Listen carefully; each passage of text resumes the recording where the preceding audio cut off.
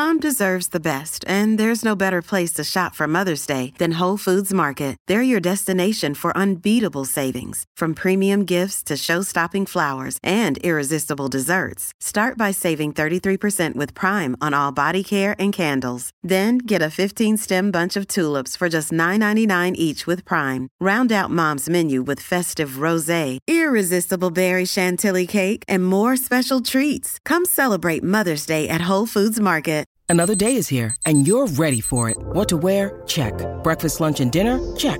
Planning for what's next and how to save for it? That's where Bank of America can help. For your financial to-dos, Bank of America has experts ready to help get you closer to your goals. Get started at one of our local financial centers or 24/7 in our mobile banking app. Find a location near you at bankofamerica.com/talktous. What would you like the power to do? Mobile banking requires downloading the app and is only available for select devices. Message and data rates may apply. Bank of America N.A., member FDIC.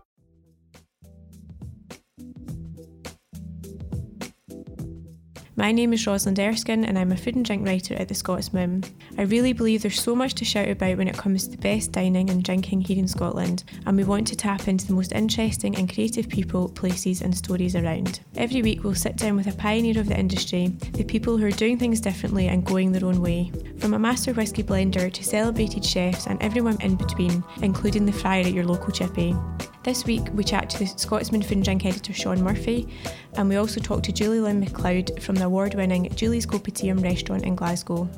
We're going to talk to her about setting up on her own, her influences, and cooking at the Acid Bar in Glasgow's SWG3. This week we've got the Scotsman food and drink editor Sean Murphy, who's on the phone from our Glasgow office.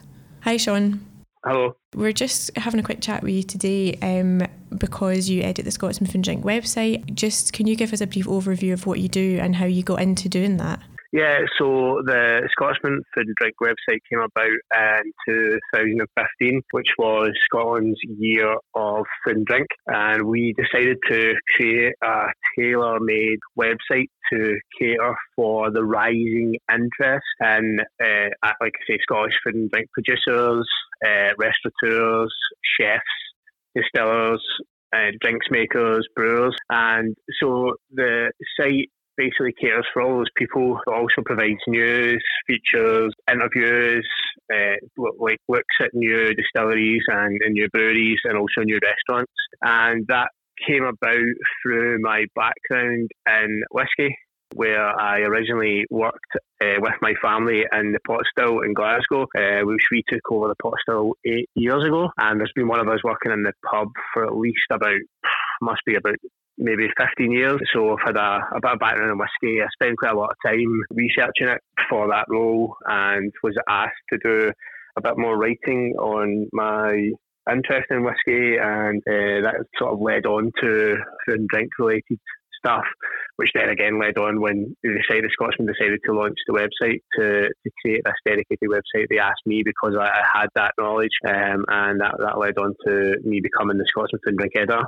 And in the time since the site launched and now, obviously there's been some massive changes in the Scotsman food and drink scene. So is there anywhere that you're sort of got your eye on just now for somewhere that people should go and visit, or somewhere you've been that you've quite enjoyed that you would recommend?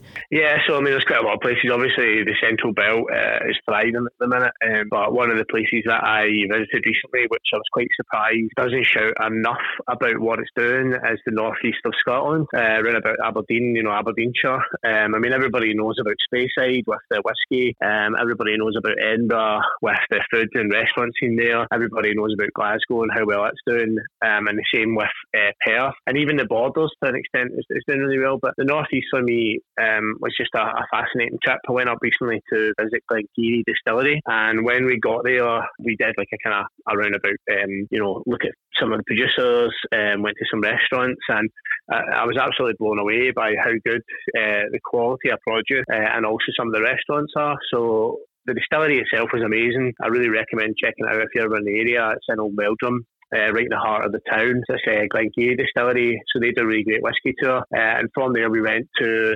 Meldrum House Hotel, and they have just launched a new little restaurant inside called Pineapple, which is absolutely brilliant. There's some really good food, and also we visited a place called Udney on the Green, which is run by the Kilted chef and he does some amazing things. I think he'd shown us some of the biggest scallops I think I've ever seen in my life, and really showcases some of the amazing seafood that's available in the Northeast. Yeah, I've met him as well. He's quite a character. Yeah, he was really, really nice. He actually, I mean, I think they do experiences where you can go and sort of like cook with him and stuff, but some of his work was absolutely amazing, and some of the producers he's been showcasing up there. I think one of the biggest things that I was surprised by was that, you know, being so close to the home of, you know, seafood and Peterhead Market and things, I thought maybe there'd be more sushi places and seafood focused places, but the places that are doing the seafood are doing it really well. So and Sydney on the Green were one of them, and also Pineapple was another.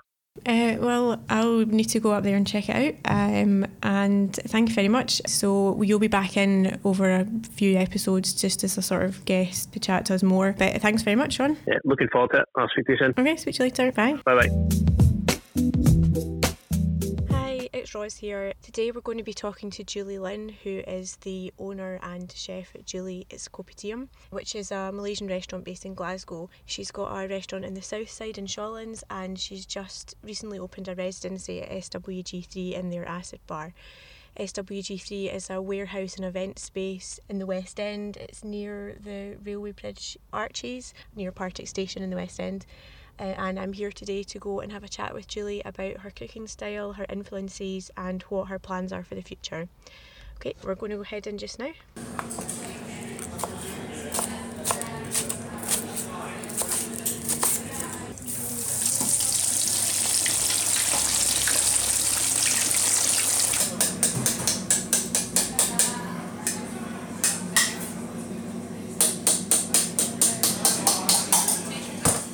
Hi Julie. Hi Rose. So we're here at the Acid Bar, just going to have a quick chat about your style of cooking and the fact you're on your own business and your successes and what you're doing next. So to take you right back to the beginning, what would you say your influences are and how did you get into cooking? So I think my influences have always been actually quite a lot from the female side of my family. So my gran is a really good cook, and she loves her produce, and she loves kind of cooking every day, massive big batches of stuff. And that's been like a huge part of what I've seen growing up as well. Same with my mum moving here.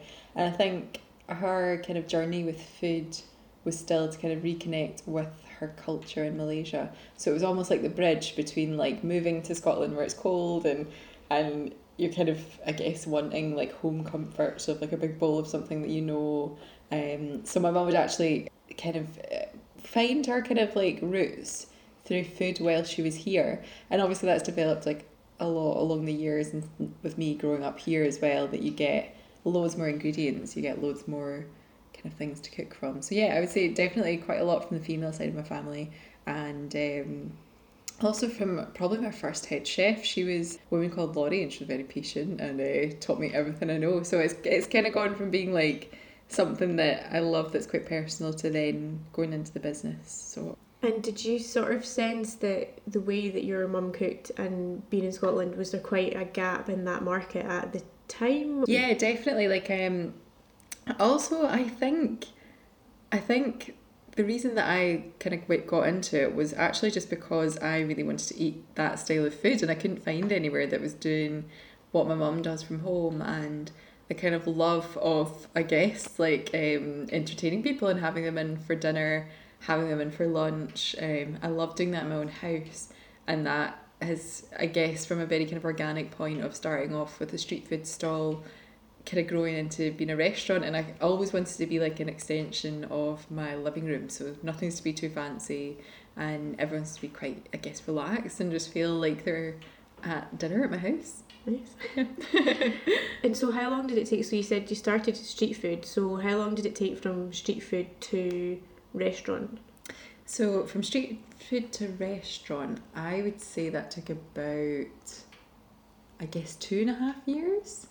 But doing a street food stall, I think, is a really like, it's a nice way to start it, because you see like quite organically how you have to cook a big pot of food, and you're maybe feeding loads of people at once or not a lot at all. And you could be out in the rain, you could be, and quite often when it is in Scotland, it will be out in the rain, it's very cold, and you kind of have to learn how to deal with that, and you're hugging onto pots and stuff outside.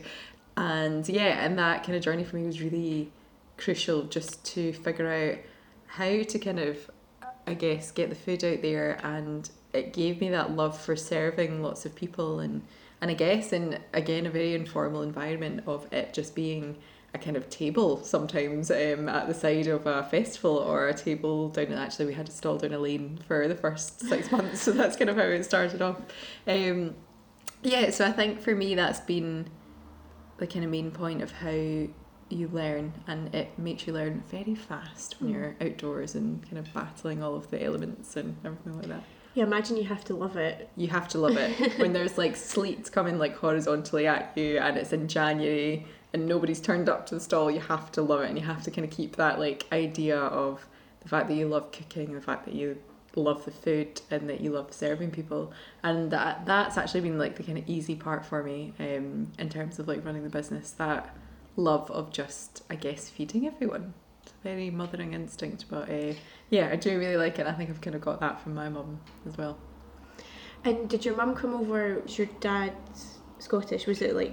Yeah, exactly. So my mum came over back in the 70s to become a nurse here, and she ended up meeting my dad in the Ubiquitous chip, none of it. Yes, so it's quite nice that it's still there actually. It's a little kind of like pinnacle point for where they met, and yeah, and she ended up just falling in love with Scotland and just kind of wanting to stay here, and she loves the people. She also loves the food here as well actually, which has made kind of growing up really interesting, because I'll learn like my mum's kind of take on things, because she's, I guess, using a bit of soy sauce to something they wouldn't necessarily, and it's been, yeah, that kind of mix of culture and food has been really prominent in growing up and learning cooking for me. And it's also, I guess, means that I feel like there's no barriers, like it's not too hard to try anything, and it's not too weird to try anything either. And also the classics are still good too, so she does all the classics brilliantly, obviously. And yeah, and I think obviously my dad's been having the best of times having like all these delicious pots of I guess kind of curries and stir fries that she would have brought over. So yeah, it's been a very good journey that way. And so you said you went from street food to restaurant in about 2.5 years, and you've got Julie's Copitium in the south side in Shawlands, and you've just... a couple of months ago, set up it? Yeah, it was actually, I think, God, that's all quite a blur now. When you get restaurant number 2, you kind of forget everything and what your name is. But yeah, so we're doing a long-term residency in the Acid Bar just now, just down at SWG3, and that's been great. So we obviously started off with this small, kind of 5-table, cosy, very much the size of a living room restaurant in Shawlands. And I love that one because it's cosy, and we've only got 3 little hobs that we work from, and it's all very, you just kind of work with what you've got, and that kind of style of cooking is actually really nice to teach people that way, to be like, okay, this is what we have, and like, let's work with that and work on how many flavours we could do. And the Acid Bar is slightly bigger, so we've got about 40 seats in there, and that it's just it's a lovely kind of bigger space to be cooking in. So we've got, I guess, maybe a bit more equipment to be cooking different things, and for me that journey of having the accessibility to actually cook, to even, I don't know, have like a big steamer, or have something fried, or have something on a grill, it has been really integral to us developing the menu as well. So we've got loads of new flavours in there, so they're both kind of different in their own way, and they're both fabulous in their own way, because one's, I guess, got like a kind of bigger style, and you can get some nice cocktails and stuff down there, and in Shawlands we've got a very kind of cosy living room style, which is our little home, which is lovely. Yeah, it's really nice. And that is kind of what I always set out to do, to make sure it's very accessible for everyone. And I feel like both are very welcoming to people, and that's the way it always should be. Yeah, and they kind of suit the different areas. Yeah, exactly. And like Shawlands is very much like, and I love this for it actually, it's very like community led, so you get quite a lot of, you get your upstairs neighbour coming down for dinner, and you get the person across the road coming in for lunch, for a takeaway kind of thing. So yeah, you just kind of get to know everyone, and that's lovely. And then with SWG3 we occasionally do some of our street food stalls actually, which is where we started off. So it does have this kind of way where we're serving, like, I guess, like a big restaurant at the same time, but we're also going back to our roots with street food and getting big kind of pots of curry on the go and lots of things like that. So it's been really nice to kind of have that mix. And if you come across any challenges sort of setting up your own business and you're doing a style of cooking that maybe these days is probably not as unfamiliar, but I imagine at some point it would be like, I don't know what this is, a lot of people, so... Yeah, and I think like that's, I've learned that being really communicative with staff and with the customers is really important, because there is quite a lot of flavours that maybe aren't as kind of usual, I guess, in Asian style cooking. Like, we've got lots of like very intense shrimp paste and all of these kind of like weird and wonderful smelly things which I'm used to, but they make dishes taste amazing. So we've had to be very like communicative and almost like try and show people and have that trust with our customers. So we get quite a lot of people who will come in who will just kind of trust what we want to make them now, which is an amazing place to be. It's like the biggest compliment you could ever get, to have somebody come in and just say, choose for me, kind of thing. So it's really lovely in that way. And in terms of like the kind of difficulties with the business, that's actually something that we've worked on, in that you find things that maybe were a difficulty at the beginning aren't now. So I mean, we've got bigger kind of overnight, I guess, with having our kind of semi-permanent residency at the Acid Bar. So I guess kind of making sure that everyone's looked after and you know the staff inside out, and you have time to teach everyone and time to kind of listen to everyone is really important to me. So we'll never become somewhere with lots of places. We'll probably just kind of stick to having small, very familiar, very kind of loved places that are looked after well, because I feel like there's probably an answer as to how to do that, but in my kind of business logic and my little heart, I don't think I could do that yet. So in terms of like difficulties, I think that's maybe the main thing. It's just keeping on top of everything. You become like a bit of like a firefighter some days, where you just kind of making sure everything's going okay, and then other days everything's absolutely smooth. So I guess just like any job, it's like it has its ups and downs, but you find ways to manage it and you find ways to keep yourself afloat so you can keep other people afloat too. And hopefully you're not a literal firefighter. Nothing's gone on fire, has it? Well, you'd be surprised occasionally. Have the odd walk fire here and there, but a bit of smoke never harmed anyone for the dishes. So. For anyone that doesn't know, possibly me included, I think I do know this, but I've forgotten, what does kopitiam mean? So kopitiam is actually a kind of, I guess, two words. You're close, you're very close. So we've got kopi, which translates as coffee, and then tiam means shop. So it essentially just means coffee shop, and in other words, cafe. So, and that was part of the concept and kopitiams in Malaysia are like, you get like all these kind of wonderful pulled teas and Milo, the drink, and you get lots of sweet kind of condensed milk coffees as well, alongside some of the nicest food ever. So it's like these little like kind of roadside shacks, or it can be like little cafes as well. It ranges, I guess. And I think that's what I really liked about that concept, that it was like something that is very casual but visited by people loads, really friendly, doesn't have to be somewhere you have to save up for ages to go and kind of have a meal there, and people can dip in and out, and that's kind of worked in Shawlands. That's been really nice. So we try and stick by that kind of friendly, familiar setting with the food as well, because you get some of the nicest dishes in Malaysia, all these like amazing kind of fragrant broths and char kway teows, which are stir fries, and all these like incredible curries just from these kind of very small little shacks almost. So we kind of wanted to replicate that just when I began, and it's kind of worked. It's been nice. Yeah, because you've won a few awards, haven't you? We've been very lucky in that way. Very lucky. It's it'll never stop being overwhelming. Yeah, we have won a couple of awards. We think we've got Best Malaysian Restaurant in Scotland, which is just incredible. And I think there is something about that becomes quite a lot to do with like the emotion of cooking and the emotion of opening up somewhere, because for me it's very much like heart on sleeve cooking, because it's so kind of related to my mum, and it's so related to how I've grown up, and me also understanding I guess half of where I'm from as well, which is really nice. So the kind of connection with it has been very emotional. So I feel like every time you get an award or a mention, or a customer comes up to you and says that was really nice, it's incredible, because it is so kind of like ingrained in everything that I do and how I've grown up as well. Does your mum come in and does she critique anything, or is she quite...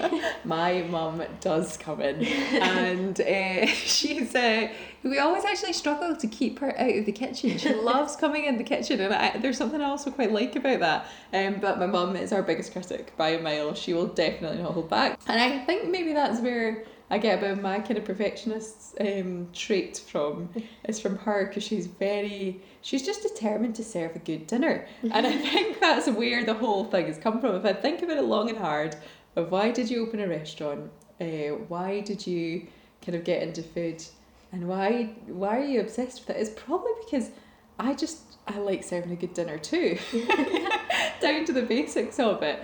And yeah, so she'll come into the kitchen often, and she'll have like little ideas, and we'll talk about food quite a lot, and she'll send me little ideas that she thought might be quite nice for the menu, and that's really nice. It's nice to kind of have her kind of coming in and out every so often. And actually my mum used to help me with all of the street food stalls when I first started, so yeah, so it was always me and her standing there in the freezing cold. So yeah, I'm forever indebted to her for that. But it's just it's very nice to have that kind of family connection to it, and just kind of I guess almost make her proud, because she's come a long way. She came all the way from Malaysia when she was 18, and it's very nice to like see her, kind of watch her, I guess her own background be of such importance to like everything that I do now and everything that she's kind of taught me. Yeah, and seeing so many people enjoy it as well. Yeah, that's incredible, and it's really nice for her to be able to see that as well. And like, I mean, even when she would come in and do the street food stalls before, she would go up to everyone and talk to them, and she's like the biggest kind of social butterfly ever. So she I guess she kind of knows some of her customers as well. So yeah, it's all very like personal and very like ingrained. It's nice in that way. Yeah, which you don't always get at places. No, and I mean, I think that's both like the I guess, do you know what, maybe that's a good question to go back to, is that's maybe why it makes it difficult sometimes, because if it does go wrong, it is your little heart in the line, and you are very much entwined in it, but that's also what makes it grow, and that's what makes it lovely at the same time. Mm-hmm. So it's just one of those things that I think will keep on growing as long as you keep giving it a bit of nourishing kind of attention as well. So for anyone that's not ever been into either Shawlands or the Acid Bar, what can diners expect from the menu, or do you do like sort of similar things in both venues, or are you coming up with anything new just now?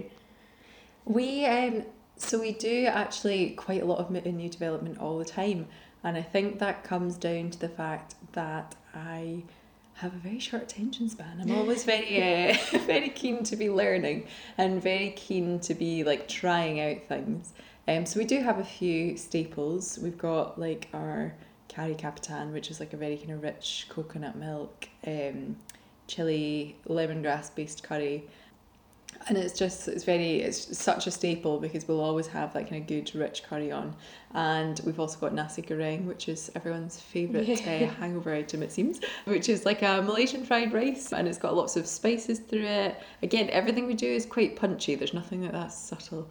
And we've got kind of constant menu development going on. We're trying to, I guess, work on even some dim sum. So again, it's all very kind of mixed, the dishes that I'm mentioning, but that's part of the kind of fabric of Malaysia, where there is so many different cultures, and therefore so many different dishes and styles of food and styles of cuisine, which is really nice.